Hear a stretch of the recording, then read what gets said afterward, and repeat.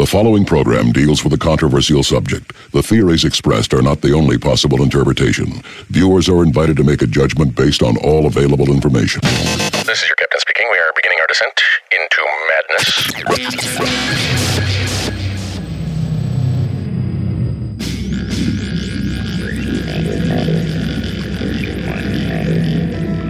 Open your mind.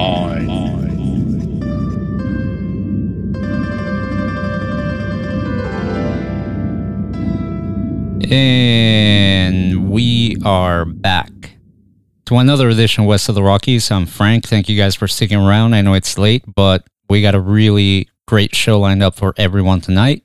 If you're catching the podcasted version of this show, thank you for tuning in. Don't forget to subscribe to West of the Rockies on YouTube. That's youtube.com/WOTR radio. Make sure you hit subscribe, hit the bell, so you're notified when our interviews get posted. You can also subscribe on Amazon Music, iTunes, Stitcher, and everywhere else you get your podcasts. Just search WOTR Radio or West of the Rockies, and we should be popping up there. If you enjoyed our last interview with Dr. Andrew Gallimore, where we discuss his book, Alien Information Theory, Psychedelic Drug Technologies, and the Cosmic Game, we talked about the psychedelic substance DMT, dimethyltryptamine, and how this molecule is a complete reality switch. And in his book, he does a great job at examining just how real our reality is. If you haven't, I definitely encourage people to check it out, because tonight's show continues in that vein. We're going to be asking the questions: are we living in a simulation? Do multiple versions of ourselves exist in parallel universes, living out our lives in different timelines? Could this possibly explain not only the Mandela effect, but provide us with a new understanding of time and space? Our guest tonight is Rizwan Virk, and he's written this excellent book titled The Simulated Multiverse. An MIT computer scientist explores parallel universes, the simulation hypothesis, quantum computing, and the Mandela effect. Before we bring him on, I'm going to read a bit from his bio.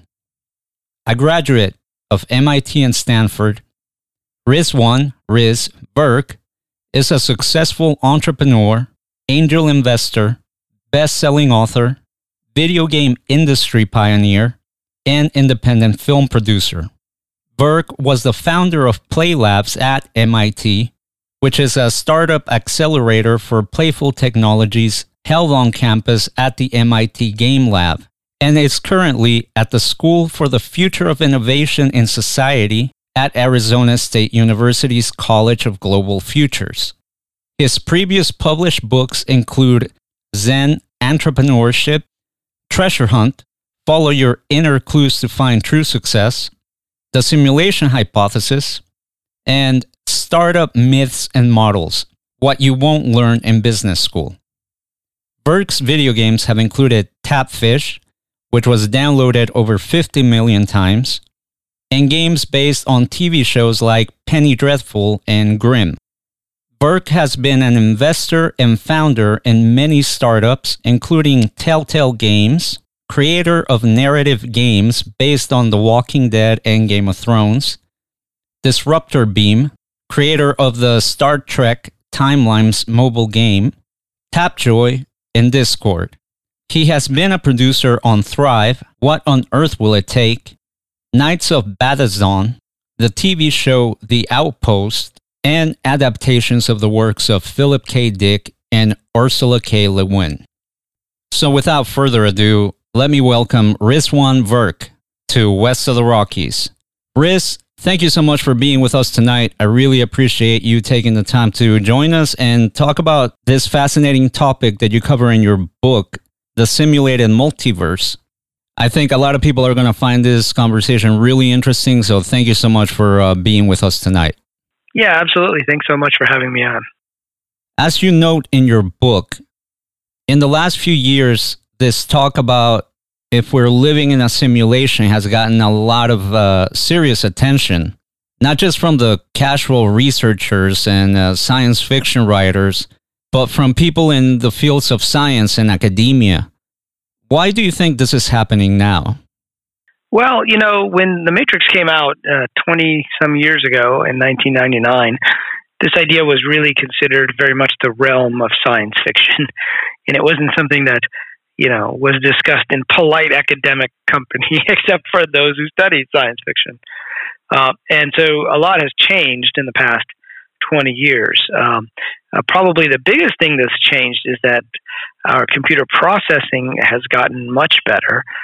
We all have these strong GPUs on our computers, and video games has really taken off from being kind of a niche thing to being something that everybody is exposed to on a regular basis. I mean, we have a generation now that's growing up that is just as used to spending time inside Fortnite as an avatar, hanging out with their friends, as we used to do when I was young, where we used to go out in the park and play baseball or whatever the case is. And so I think that these video games have evolved from very rudimentary, flat kind of displays to massively multiplayer online role-playing games. And so that is one of the trends that has really driven interest in this topic. Another is that I think computer science has gotten to be more respected across different fields, right? And so if you go back, 50 years, computer science was kind of separate from other fields and was viewed as a kind of applied mathematics. But today, you can't really work in any field without really understanding not just how computers can help you in terms of running programs, but more importantly, how the other sciences might have an underlying layer of information. And so there was a famous venture capitalist named Marc Andreessen in Silicon Valley, and about 10 years ago he said, software is eating the world. And I like to say that information science is eating all the other sciences, because it used to be biology was about physical objects. But as we get more and more into genetics, what is genetics? What are genes? Genes were theorized before they were actually discovered in DNA, and they were theorized as strings of information, right? So you can think of DNA as a very compact way to store biological information, and then what happens in biology is the processing of that information through certain algorithms.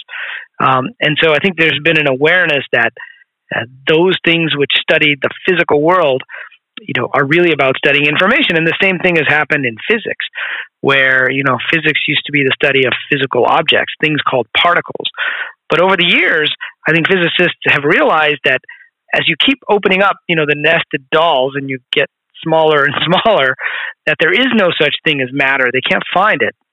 And there was a famous physicist at Princeton who worked with Einstein and many of the other pioneers of quantum mechanics in the last century, named John Wheeler, and he coined a phrase, and the phrase was "it from bit." And so he reached the conclusion that anything that is a physical object, like this table that I'm near and this chair that I'm sitting on, that these physical objects consist of bits of information, and that the only thing that distinguishes one particle from another particle are the values of these bits. And so, he realized there was no such thing as a particle. And I think today there's a thing called digital physics and information equivalence. Whereas before they would talk about energy and the equivalence of that to matter, like with Einstein's equation. Today, the cutting edge is about information. How much information is in the universe? And can that information be destroyed, or will it be preserved? So that's sort of a long way of saying that I think that computer science and information theory in particular has kind of impacted all of these areas. I went to school at MIT, and we had 5 schools, one of which is the School of Engineering, the business school, and they just added another school, which is the School of Computation, which is separate from the Department of Computer Science and Electrical Engineering. This is about how computers and AI are going to be used in all the other fields. So I think that's part of the reason why so many people, are interested in this coming at it from a technological or scientific point of view. And of course, there are many in the worlds of philosophy and religion who have always thought this was an interesting idea. And I actually like this idea that we live in a simulation as a way of bridging the gap between all of these different worlds. You've written 2 books on this topic. Your first book is called The Simulation Hypothesis, and your most recent book is titled The Simulated Multiverse. How did you become interested in this and see it as a very real possibility that we could be living in a simulation much like a video game? I'd always been interested in the topic going back to when I was a kid, and I would watch episodes of Star Trek with the holodeck in there, right, which is a way that they could simulate reality even though you weren't really on a water planet, you were inside the ship. But I had always been interested in it more from, the point of view of science fiction, and of course with The Matrix.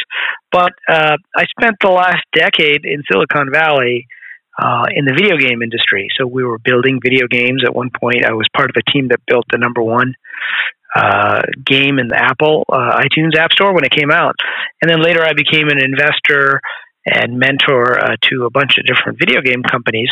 And during that process, I think it was in 2016, I was visiting one of those companies, which was making a virtual reality game using, the VR headsets.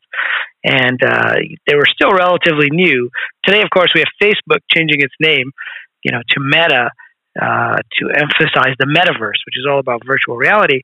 But back then, I was visiting this company and I played a virtual ping pong game. And I had the headset on and I had the controller in my hand. And playing the game felt so realistic that for a moment I forgot that I was inside a VR headset in the office of a tech company. I thought I was really playing table tennis against some opponent. And of course, there was no opponent and there was no table, but that didn't stop me from trying to put the paddle down on the table at the end of the game, just like I might in a real game. And of course, the controller fell to the floor. I tried to lean on the table. I almost fell over. And that's when I realized that, hey, our video game technology is getting good enough such that at some point, the video games will be indistinguishable from physical reality. And so I asked myself, what would it take to get there? And that really was the genesis of my first book, The Simulation Hypothesis. I came up with a set of stages, 10 stages of technology development that we would have to go through as a civilization to get to that point, which I call the simulation point, which is where we can build something like The Matrix, which is fully immersive. And in The Matrix, you'll remember Neo, Morpheus, Trinity, when they were inside the Matrix, they had a wire connected to the back of their head.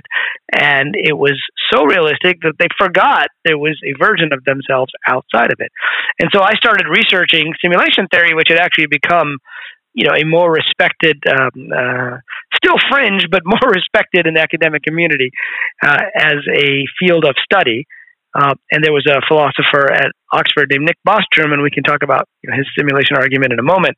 But the more I looked into it, the more I realized that we could get there. And if we could get there, is it possible that other civilizations have already gotten there? And then when I looked at, the religious traditions, turns out they've all been telling us that the physical world around us is not the real world.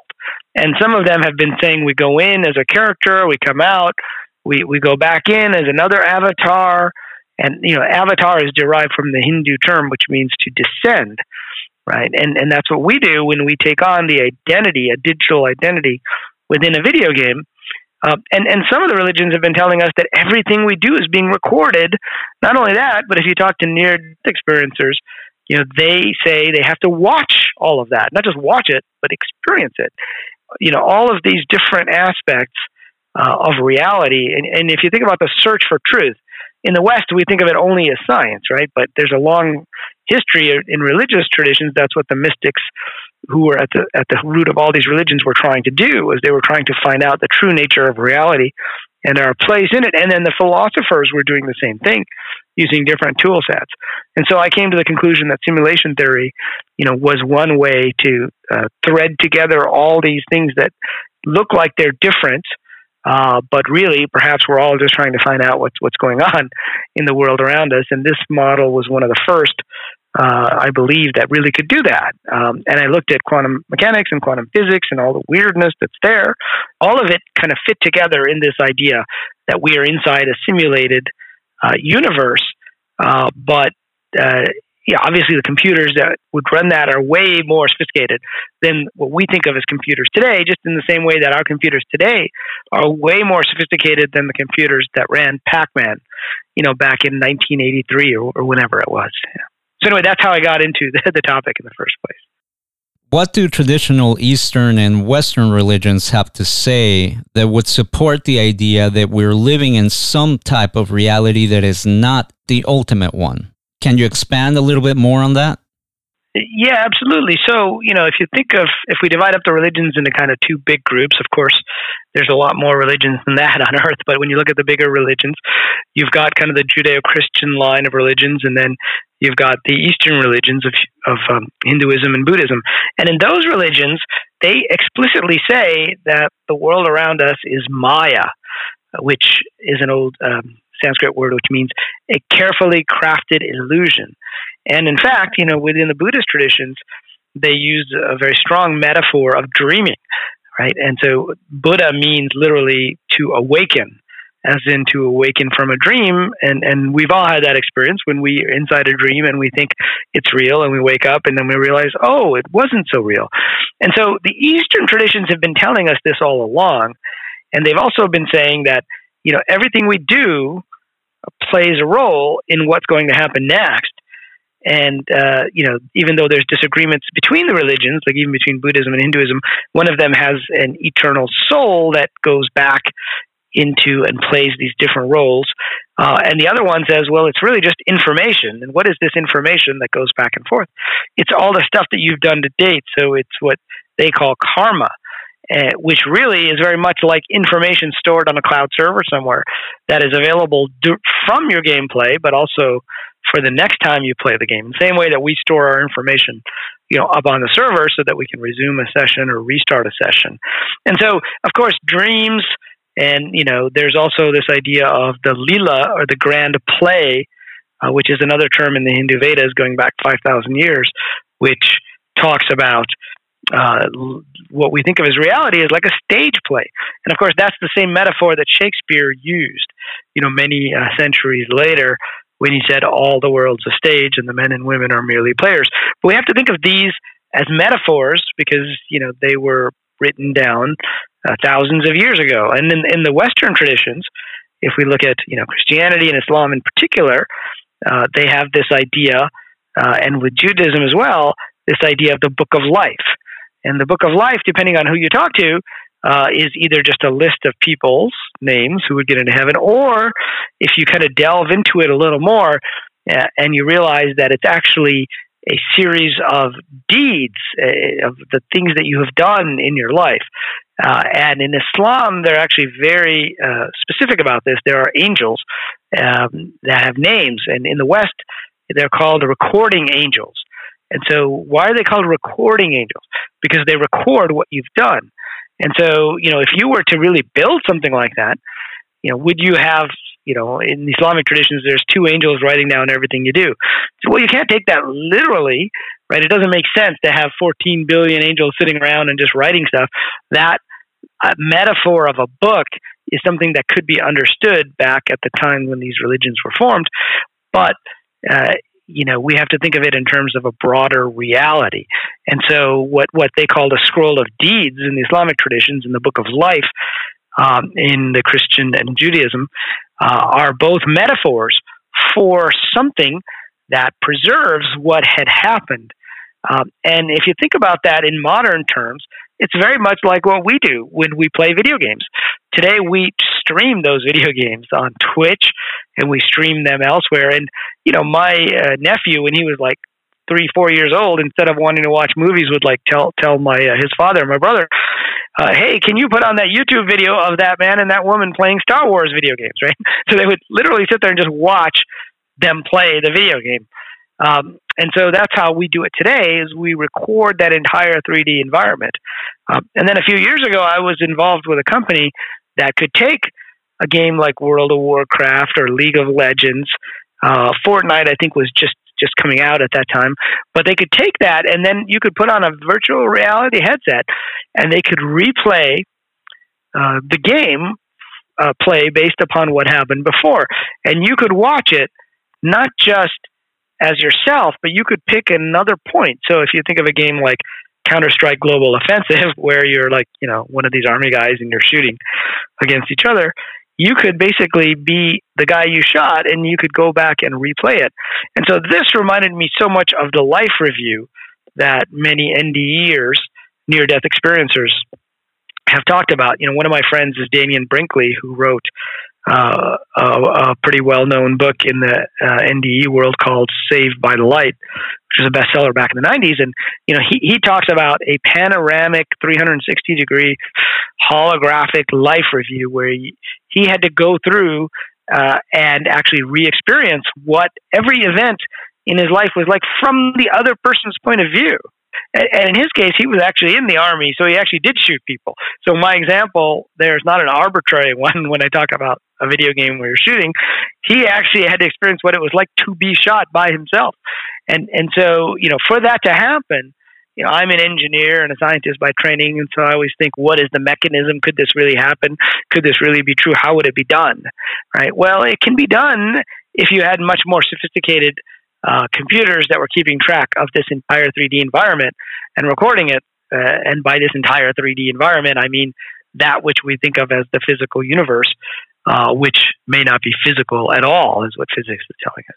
So anyway, that's an overview of the different aspects of religions and how they've been telling us all along that we do not live in the real world, that there's another world beyond this one, and from there we will have a very different perspective than we have while we're here. And I think if any of those religions were created today, they wouldn't use the metaphor of the book or the stage play. They might still use that of the dream or the movie, which is a 20th century metaphor. But they would use a 21st century metaphor, which is that we are in an interactive stage play / dream where we can all make choices, and all of those things are being recorded. And what does that sound like? An interactive, massively multiplayer online video game. Yeah, I think we should definitely take into account the time during which a lot of these books were written.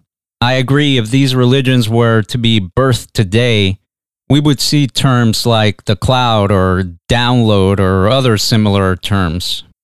Now, bringing this topic to more current times, you mentioned Nick Bostrom. Can you tell me a bit about him and his simulation argument? Yeah, absolutely. So, his simulation argument came out in a paper that he published in 2003. And so Bostrom is a philosopher at Oxford. I don't know if he was at Oxford at the time. Maybe he joined Oxford later. But within that paper, he made a couple of interesting points. And it's probably because of him that more academics have started to take this more seriously.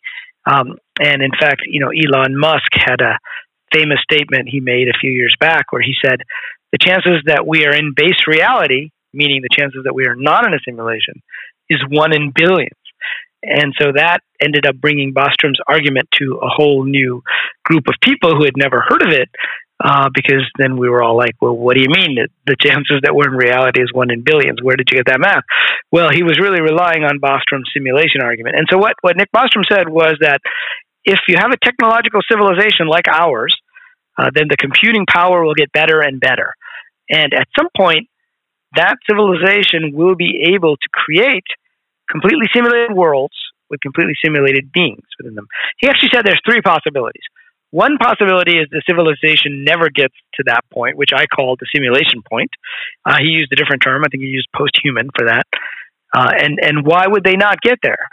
Well, maybe they blow themselves up, or something else happens that pushes them back to the Stone Age, or for whatever reason they never get there.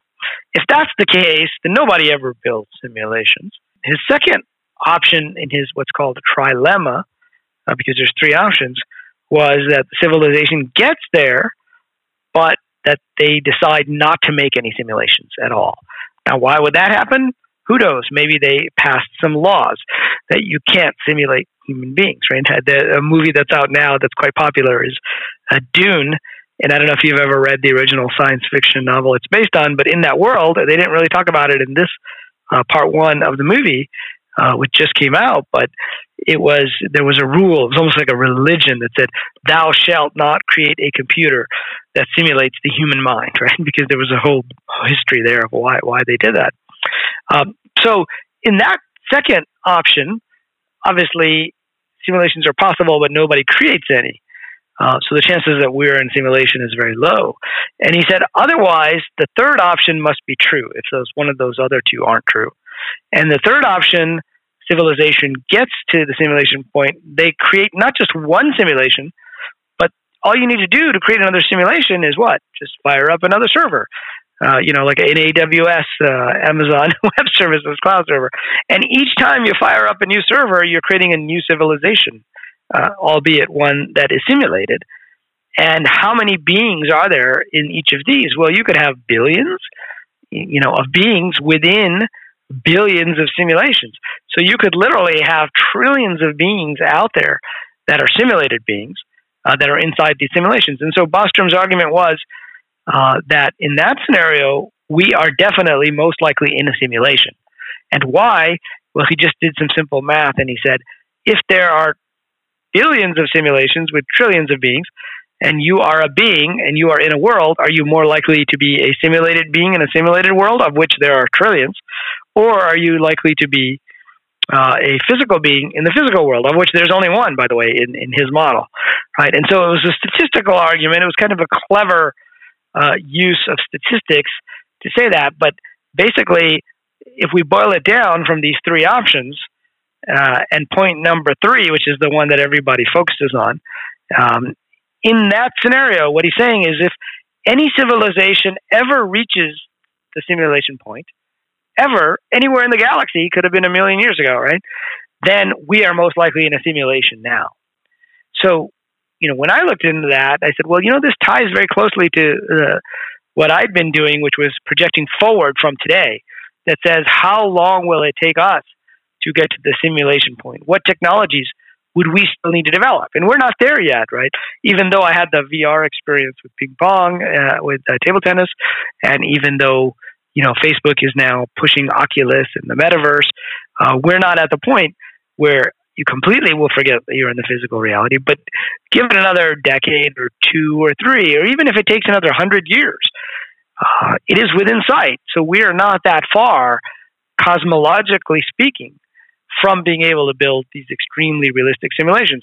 And so if you go back to Bostrom's argument, if we can get there in, say, another 100 years, who's to say that another civilization in a galaxy, let's say, that has been around 1 million years longer than us, didn't already get there and didn't already create a whole bunch of simulations, in which case we're in option 3, which is there are way more simulated worlds and beings than there are physical ones, and you are most likely in a simulation.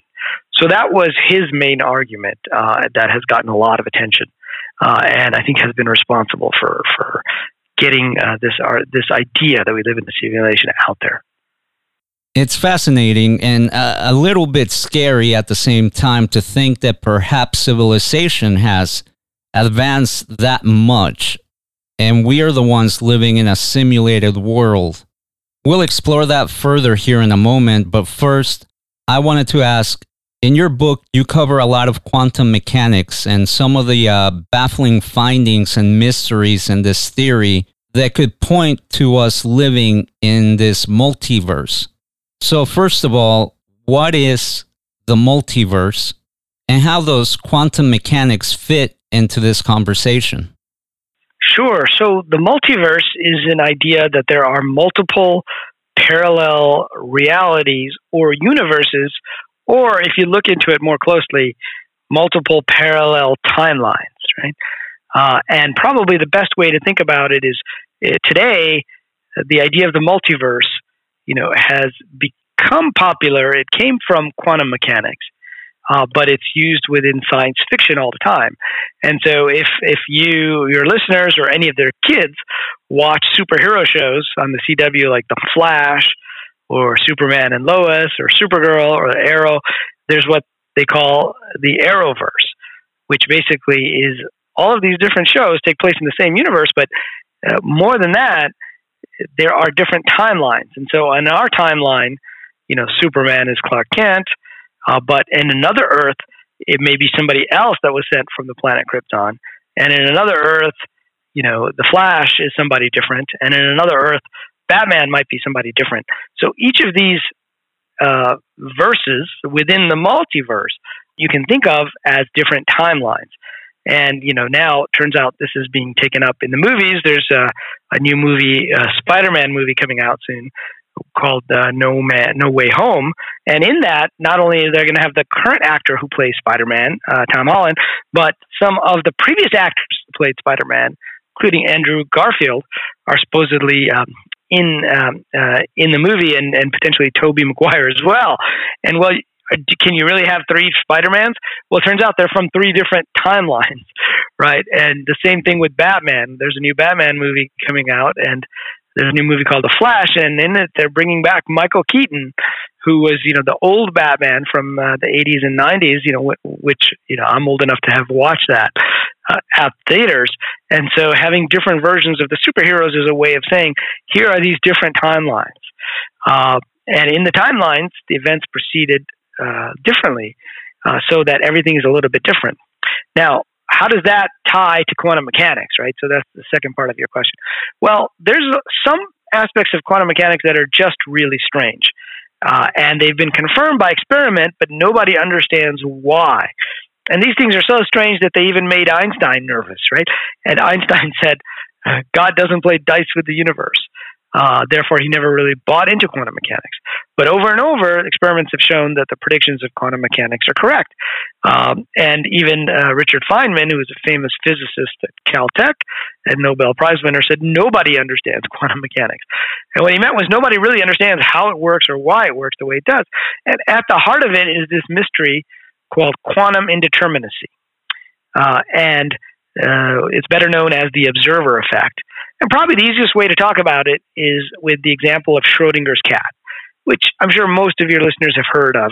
But basically, this was a thought experiment proposed by Erwin Schrödinger, one of the kind of founders of quantum mechanics. And he said if there was a cat that was in a box with some poison and some radioactive material that has a 50% chance of letting out the poison in about an hour, after 1 hour, is the cat alive or dead? Now, common sense tells us the cat is either alive or dead. We just don't know because we haven't looked in the box, but it can't be both. Quantum mechanics tells us something different. It tells us that the cat is in a state of superposition, which means that it's both alive and dead until somebody opens the box and looks. But until that moment, both of those possibilities exist. And so this has been called the collapse of the probability wave, which, again, some of your listeners may have heard of, which gets back to this idea that there are multiple probable realities. But it turns out more and more scientists have bought into the idea that what this is really saying is that we live in a quantum multiverse. And what that means is there's one timeline where the cat is alive and one timeline where the cat is dead. It's splitting off. And so every time something happens in our universe, a quantum decision happens, the universe splits off into multiple timelines or multiple parallel universes, and that this continues to happen all the time. And so that is the idea of the quantum multiverse, which, as I said, has probably become one of the most popular explanations for what the heck is going on. Now, it turns out that the simulation hypothesis, and I talk about this more in my second book, the simulated multiverse, provides a different framework for how all of that could happen, right? So if you think of the probability wave, what does probability mean? Like if you roll a dice only once, then probability doesn't have a definition. So in fact, probability comes from, I think it was a French mathematician who said, if you roll the dice, you have 6 probable futures, right? And he said, yes, there's a chance, 1 in 6 chance of you getting any of those. And so probability means if you roll the dice 6 times, this is what should happen, right? And you can't have probability if you don't do something multiple times. And then in the multiverse idea, the one objection that some people have to the multiverse idea is, well, how is it that the universe is splitting off all this time? We don't know of any process in nature that can clone like an entire tree in an instant, let alone an entire planet, let alone an entire universe. And so this looks like a dilemma because you have these two popular interpretations of the fundamental problem in quantum mechanics, which is the observer effect or quantum indeterminacy. Well, it turns out the problem can be solved by saying that we are actually in a simulated multiverse. And when we say things are probable, it's just like in a video game where there are many options that can be followed and many timelines, but when we're playing the game, we only render one of those possibilities, right? So it becomes a rendering mechanism that shows only that which is observed, which is the reason we're able to make games today that are very popular, like Fortnite or PUBG, because your avatar is in this world, and if you and I are playing the game, we're both rendering it on our own computers, and we're sending the information back and forth, but we only need to render the pixels that our avatars can see. And so the golden rule of video game development is render only that which can be seen at that moment in time. Otherwise, there would just be way too many pixels, even for our modern computers, to be able to render. So it's an optimization technique.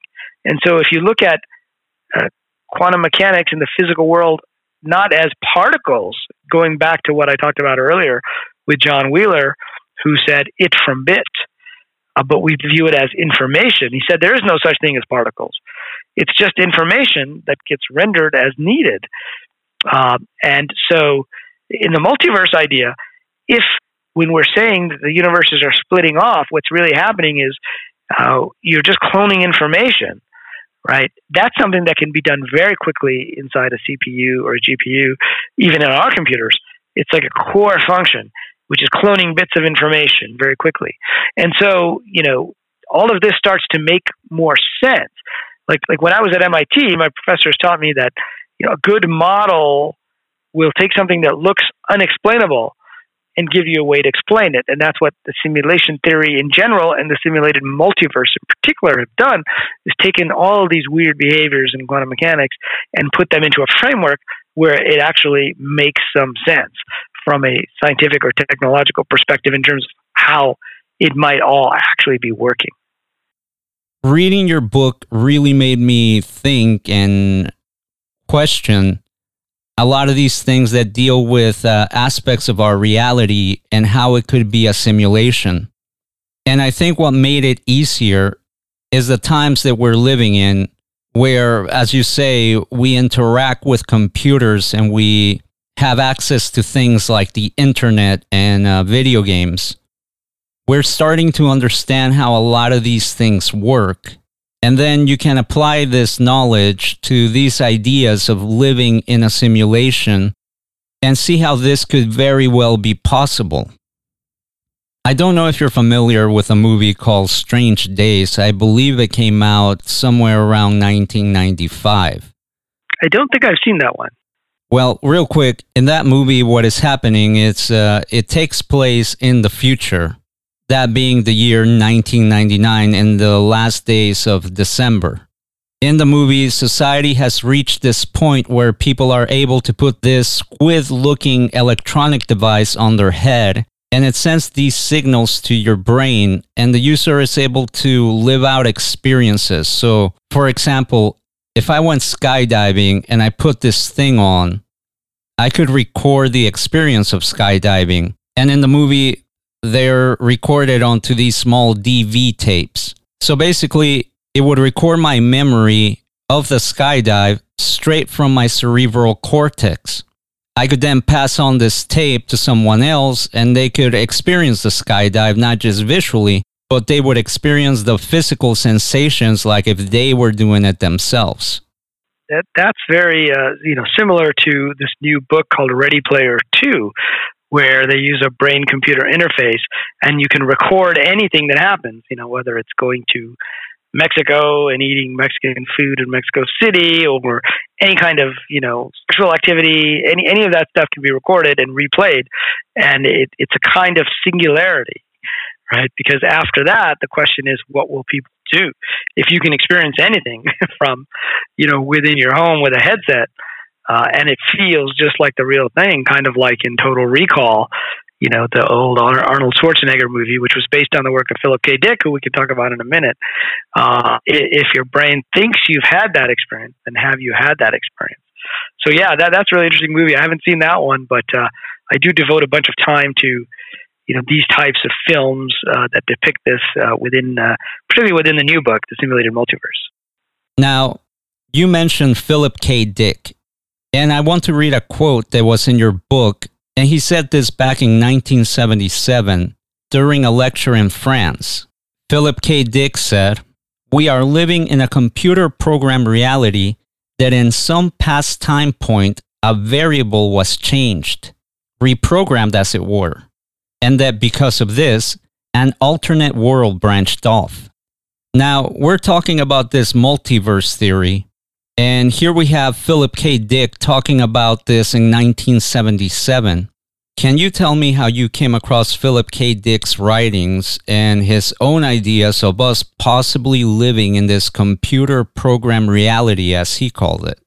Yeah, Philip K. Dick was a visionary in many ways, and of course, he's the author of the books that led to movies like Blade Runner, Total Recall that I just mentioned, the recent, very successful Amazon series, The Man in the High Castle, which is about an alternate timeline where the Germans and the Japanese won World War II. And what would that be like?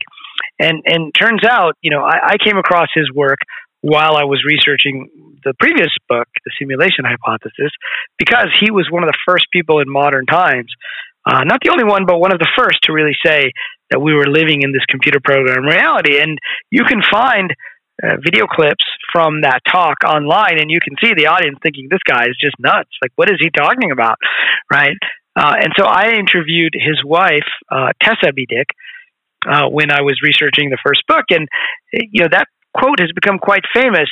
And you kind of went through more of the quote, but usually people just remember that first part. We are living in a computer program reality, and not the second part, which is all about variables being changed. So, when I had interviewed his wife, she said, and she's written a couple of good books about Philip K. Dick, and she said that he actually came to believe that we were living in multiple timelines, and that The Man in the High Castle, in particular, was a real timeline where the Germans and the Japanese actually won World War II, but that there was someone outside of the timeline who rewound that timeline and reran it again. And this happened with big events, but it could happen with small events too. Like there was a movie a few years ago called The Adjustment Bureau, which starred Matt Damon and Emily Blunt. And turns out that's based on a Philip K. Dick short story called The Adjustment Team.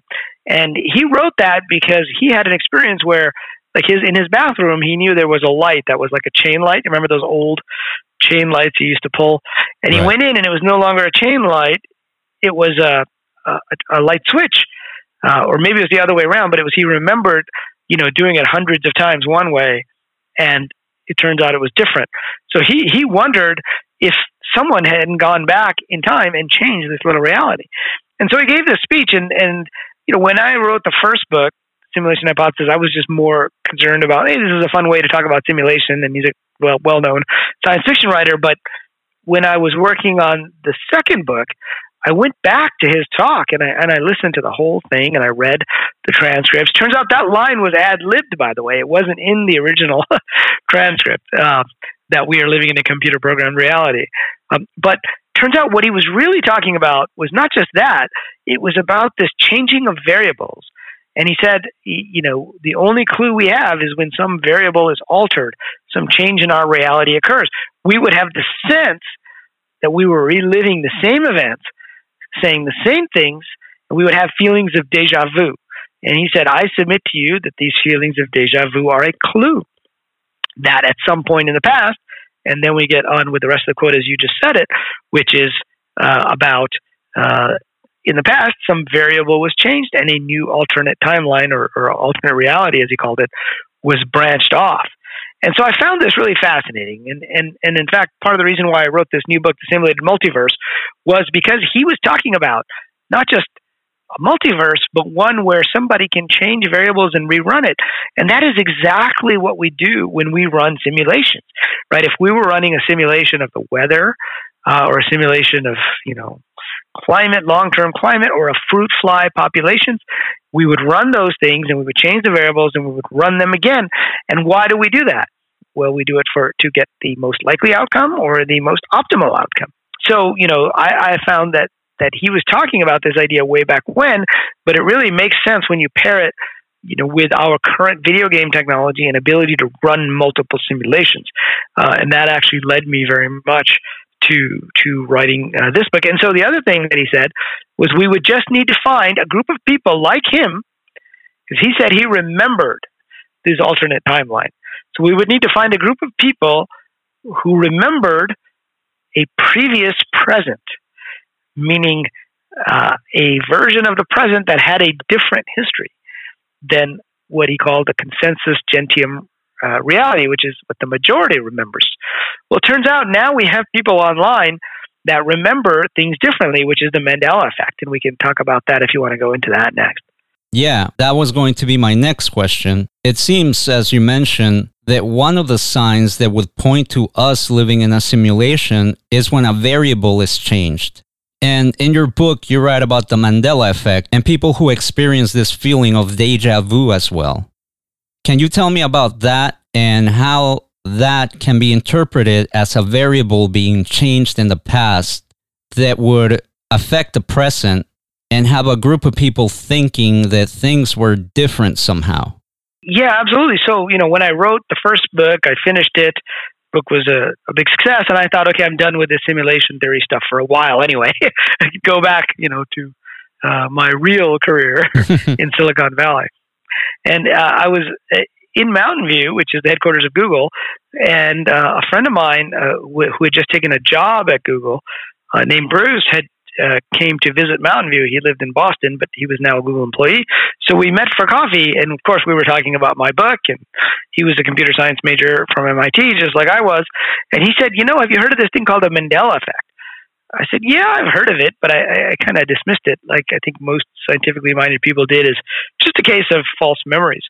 And he said, well, the simulation theory is actually the best explanation for the Mandela effect. You should look into it some more. And so I did. And so, the Mandela effect came about because there was a group of people who remembered Nelson Mandela having died in prison in like the 1980s or 90s.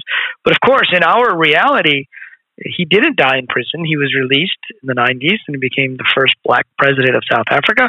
And he died in like 2013. And it turns out there's a whole bunch of these types of effects where a subset of people remembered events happening differently. And these range from small things like, is there something called Jiffy peanut butter, or is it just Jif peanut butter?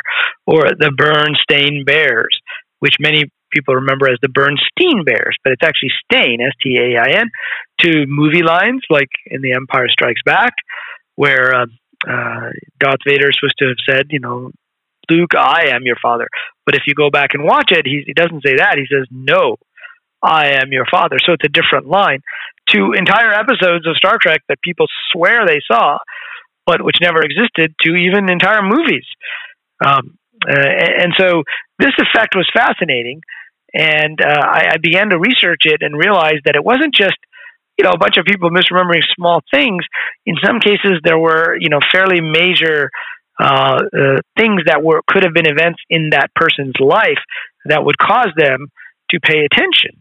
For example, certain evangelical Christians who followed the Reverend Billy Graham, who swear that he died many years earlier and that they watched his funeral on TV with very specific memories, just like people with very specific memories of Nelson Mandela and his wife giving talks at his funeral way back in the 80s or 90s. And so I found that this effect, wasn't just isolated, it was pretty broadly based, and that most scientists had dismissed it. And when I looked into it, it seemed like the best explanation is this multiverse idea, and a simulated multiverse in particular. Because why do you run simulations a certain way? Getting back to what I was saying earlier, it was you change the variables and you say, okay, where does this lead? And then you change the variables and you say, where does this lead? And it turns out that is how we run simulations.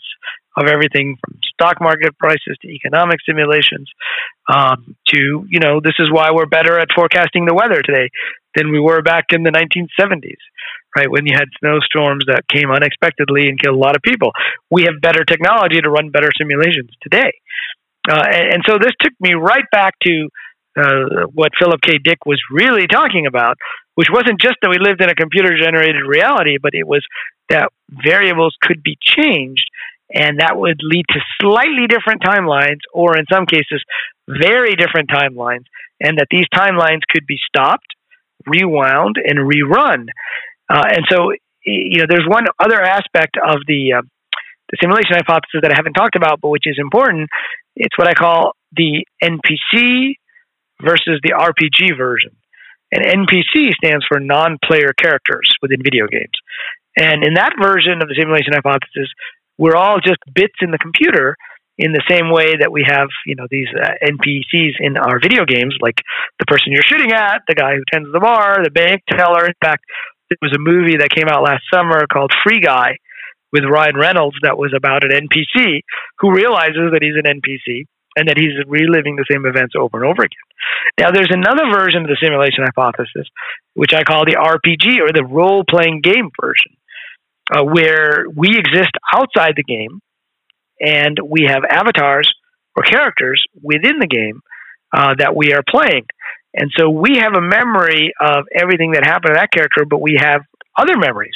We remember the last time we played the game, right? And so we can remember all these different aspects of things that go beyond what somebody just in that timeline would have said. And this, of course, is closer to the Matrix, because the Matrix, they live outside the game, and then they play characters inside the game. And it's actually much closer to what the religions of the world have been telling us, is that we exist in some conscious form outside the game, and we come in and we play a role and we completely identify with that role while we're here.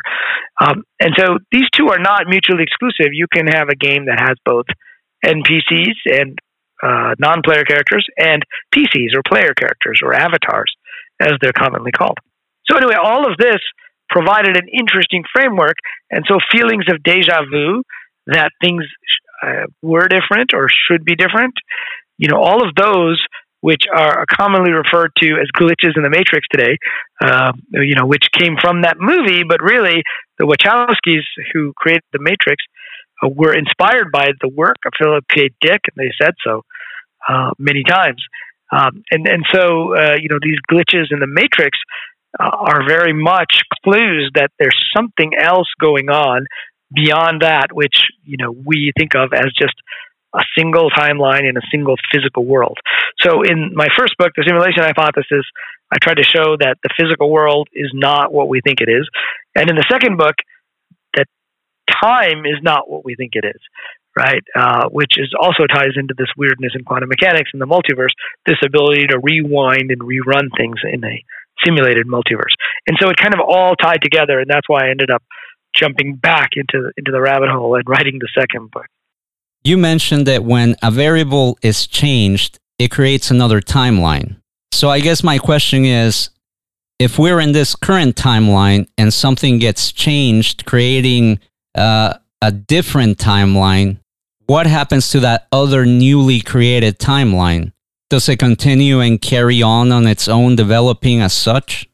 Well, that's a good question, and one of the big questions around timelines. And of course, I refer to science fiction a lot because it's sometimes easier to talk about these kind of strange concepts when you're dealing, with Doctor Who or with the Terminator or, right. With other time travel stories. And in those, or in Star Trek, they go back and they change the past, and suddenly the future is different, right? But if you draw that out, which is part of what I did in the new book, and it's what I call the multiverse graph, what it means is not that the other timeline didn't happen, right? Clearly it happened, and in pretty much in all the good science fiction where there's a change in the past, somebody remembers it, right?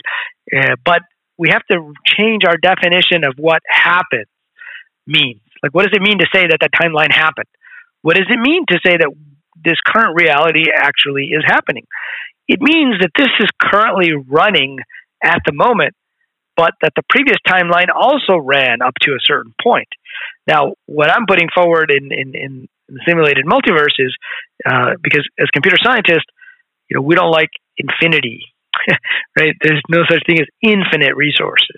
Right. It just seems that way, right? So we conserve, and one of the ways we conserve is we can run one of those at a time, or we can run multiple versions at a time.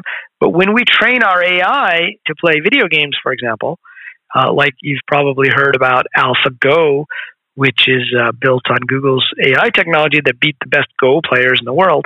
And of course, 20 years ago, we had the first time a chess computer, IBM's Deep Blue, beat Garry Kasparov, who was the world champion at the time. And the way that these machines, these AI algorithms work is they run different scenarios, right? And so the reason AlphaGo got to be so good with a game like Go, which is actually much more complex than chess, was it played itself millions of times. And so what I would say is we have to change our views about what it means for this world to exist. In a simulated universe, the fact that that ran and that this is running doesn't mean that one existed and the other didn't. This just happens to be the one that we are on at the moment. Some years ago on this show, we covered the topic of CERN. CERN is the site of the Large Hadron Collider, and a lot of people in recent times have wondered if whatever they're doing there may have affected the timeline we're living in now. Based on your research, do you find that CERN has that capability? I think, I've looked into that as one of the possible causes, of the Mandela effect. And I think some people have theorized that CERN, when they were doing an experiment, either ended up branching off an alternate world or connected with an alternate timeline, and that's when things went off the rails, if you will. And it kind of reminded me of that TV show called Counterpart. There they had like a version of Berlin, and they basically branched off another timeline, another universe, and then there was a duplicate version of each person, but up until the point of the branch, they were all the same people. And so, I looked into it. I mean, I didn't find that they have that capability in a knowing or witting way. So it's possible in some unwitting way that they were able to do this. But I guess the conclusion that I came to is that this branching of timelines is not that unusual, that it may be happening all the time anyway. And so it's very possible that this particular set of experiments, when they smashed together, different particles, ended up changing the values of certain particles, and that results a different timeline than if they hadn't necessarily done that. And so now we're back to this idea of changing variables and having them go off in different directions. So I came to the conclusion that even though that may have accelerated some things, that when you look at the Mandela effect, it's not just something that took place in 2012. These things go way back, and there are lots of different Mandela effects. So it's much more explainable if there are multiple timelines, not just two timelines or with a single branch. Yeah, I was going to comment that it's funny how a few years ago, back during election time, and Donald Trump won, I remember hearing a lot of people saying that they felt like we were living in some type of alternate reality. And I even remember seeing some memes on the internet liking the situation to what we saw in the movie Back to the Future Part 2, where Biff, Marty McFly's nemesis, becomes a rich and powerful individual. Taking this topic into a bit of a fun pop culture direction, I was having a conversation with a good friend of mine about your book, and I was telling him I was getting ready for this interview. And he kind of wondered out loud if this could possibly explain what a lot of people have noted about the TV show The Simpsons. It seems like The Simpsons have a knack for predicting certain events. So if reality is programmed, and these programs are being run, is it possible then to look into the future, so to speak? Yeah. So, first of all, I think that the Back to the Future is a great analogy, right? And, many people did say, are we on an alternate timeline when Trump won, or is there an alternate timeline where Hillary won in 2016, right? Right. So you can look at it either way to say, what is the real timeline? What is the alternate timeline?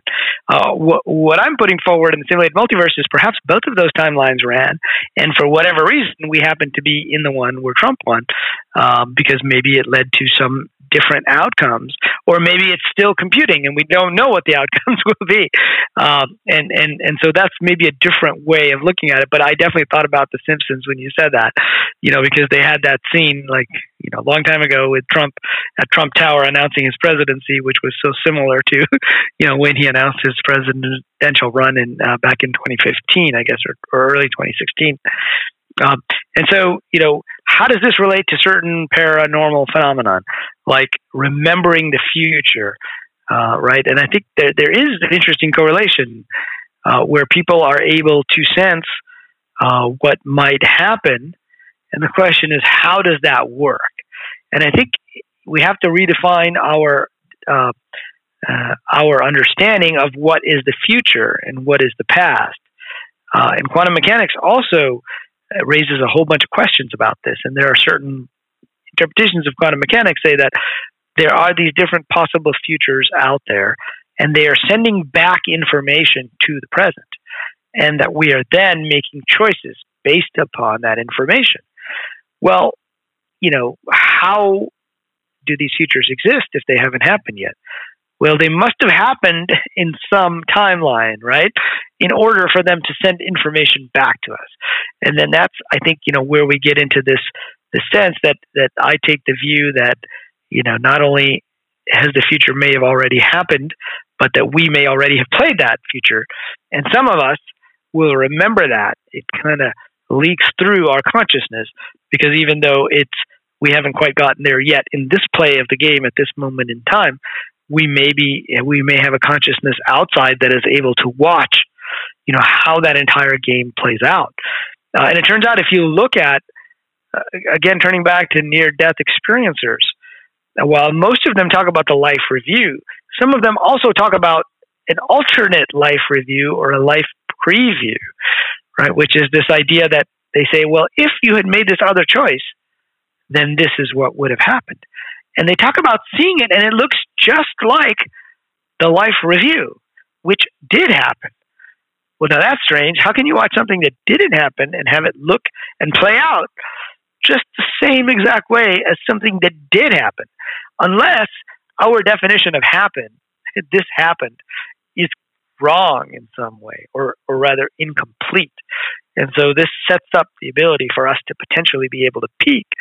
And those of us maybe who, have a clearer channel to see these events, whether in our dreams or in an altered state or just unconsciously. Some people are just better at it than others, right? And what we're seeing are actually possible or probable futures. And one of those may end up coming to pass. And so we may say that's kind of strange that we're on that same timeline. Like the guy who wrote the story about a ship named the Titan that was the biggest ocean liner that ever was built, and it hit an iceberg in the North Atlantic in the middle of spring, and he wrote it in the 1890s, right? And then it actually happened in 1912. It wasn't the Titan, it was the Titanic, right? There were small differences, but not a lot. Yeah. So it reminded me also of the story you included in your book of a woman that during a near-death experience, she was given the choice to stay or go back to her life. And she was shown what her children's lives would have been without her. And she says that she saw how her children turned out if they had grown up without a mother. So she made the decision to come back. Right. You hear that with certain near-death experiencers where they were given a choice. And, you also hear from Daniel Brinkley and many of these others that they didn't want to come back, right? Because they saw, the amount of suffering and challenges that happens in this life. But they were shown exactly what would happen if they didn't come back. And it was their choice. But particularly with a mother and her children, right? Clearly, she didn't want that particular future to happen. But again, how could she have seen it if it wasn't played out? And that's the whole point of the simulated multiverse, is you can run it forward at any point and see what would have happened. And you also see this in the life preview. Like there's a great book called Journey of Souls, which was written in the 90s by Dr. Michael Newton, where he hypnotized patients and they remembered their pre-life planning from before the time they were born, right? And during that time, they're able to see like a grid, these major decision points, and they can see what life would be like in, say, New York if they made this particular choice and then they decided to live that particular life. But again, it was as if they were actually watching New York. It wasn't like, a description, right, of what would happen. They were actually watching the events unfold. Now, how can that happen unless somebody is actually running those events and the people are making the choices that they would have made under that particular timeline? And so the simulated multiverse provides us with a framework that bridges that gap, but also looks at technology and video games and quantum mechanics and how the spiritual fits in with the scientific and the technological. Talking about this and reading your book, I began to feel like a lot of people probably have felt at different points in their lives, and that's asking themselves the question, what if, What if I had done A instead of B? Or what if I had chosen this career over this other one? You begin to question your decisions and how different your life could have turned out. And I really love the way how in the last chapter of the book called Stepping Back, What Does It All Mean? You wrote something that I think that anybody having anxiety over the what ifs in their lives will find some comfort in these words. And if I may quote, you write, "The truth is, we all have challenges at some point in our lives, whether we're facing racism, health problems, relationship issues, family issues, physical violence, money problems, emotional issues, not to mention loss of loved ones and so on. Each of us, like a video game character, has certain strengths and weaknesses. And for whatever reason, our challenges are also often tailored uniquely to our personalities." I feel like this was your way of reassuring the reader that regardless of these other possible timelines, we are living in the one timeline that is appropriate and fitting to us. Is that about correct? Yeah, absolutely. And the way that video games work is, you have certain achievements and quests. And, if the game is just idyllic and you have no challenges, well, that doesn't make for a very interesting game. And if you actually remember in the Matrix sequels, they said the first version of the Matrix was that kind of ideal life where there were no problems and the human mind didn't really accept it. And so they came up with a Matrix that was much more droll, etc. But, it's really my way and my perspective on life has changed a little bit to say, well, if I'm having these challenges, at some level, my character must have signed up for these challenges, right? In the same way that when you have quests and achievements in video games, you choose the next challenge. And it's appropriate for your character, just like the old Dungeons and Dragons. We have characters that have more strength or characters that, maybe are higher charisma or, higher magical power or whatever the case may be. You have these different attributes. And not all of us have all the same attributes. I mean, I think that's something that, we can all confidently say we have certain things that we're interested in, which are different than the things somebody else might be interested in. And so there's this tailoring that happens. And within the simulated multiverse idea, you can also kind of take comfort in that probably all those other possibilities have already played out. And this is the timeline that was thought to be the better timeline for you, the player of the video game, even with all the crazy challenges that we have. So it's a way to kind of relax and not get, too upset about things when things happen that are not going well. And also not to spend so much time saying, what if I had done that? What if I had done that? Well, relax. You might already have, but for whatever reason, this is the timeline you're on now. That is a great outlook to have, especially in the challenging times that we are living in today with everything going on. I feel like everyone's lives have been shaken in a way that none of us really saw coming. So I agree that we should take some solace that there is a reason why we're not in those alternate timelines and we're in this one.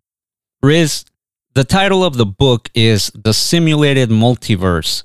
An MIT computer scientist explores parallel universes The Simulation Hypothesis, Quantum Computing, and the Mandela Effect. Where can people pick up a copy, and where can people find out more about you?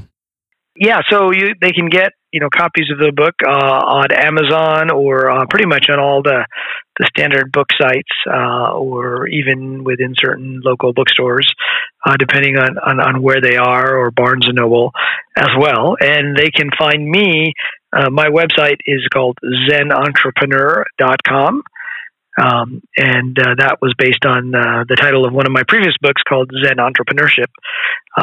And they can also follow me on Twitter at Riz Stanford, like the university, RIZSTANFORD. Very cool. Riz, thank you so much for having this mind-blowing conversation with us. The very real likelihood that we're living in a simulation and having these multiple timelines really opens your mind to other ways of thinking about our reality.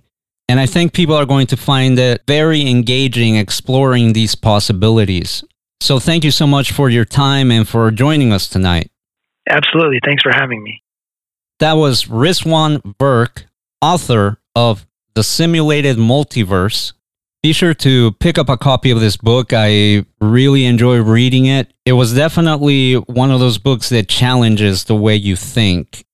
And I think it's really incredible that we are living in a time where science and technology is starting to explore the possibilities that our reality could be a type of simulation.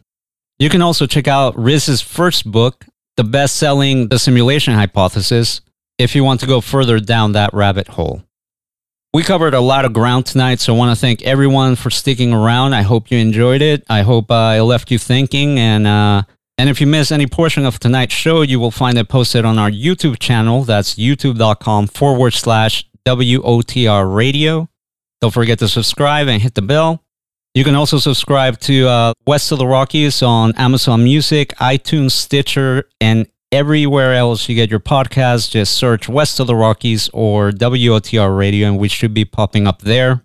You can follow us on Twitter and Instagram at WOTR Radio. Don't forget to like the Facebook page, facebook.com/West of the Rockies.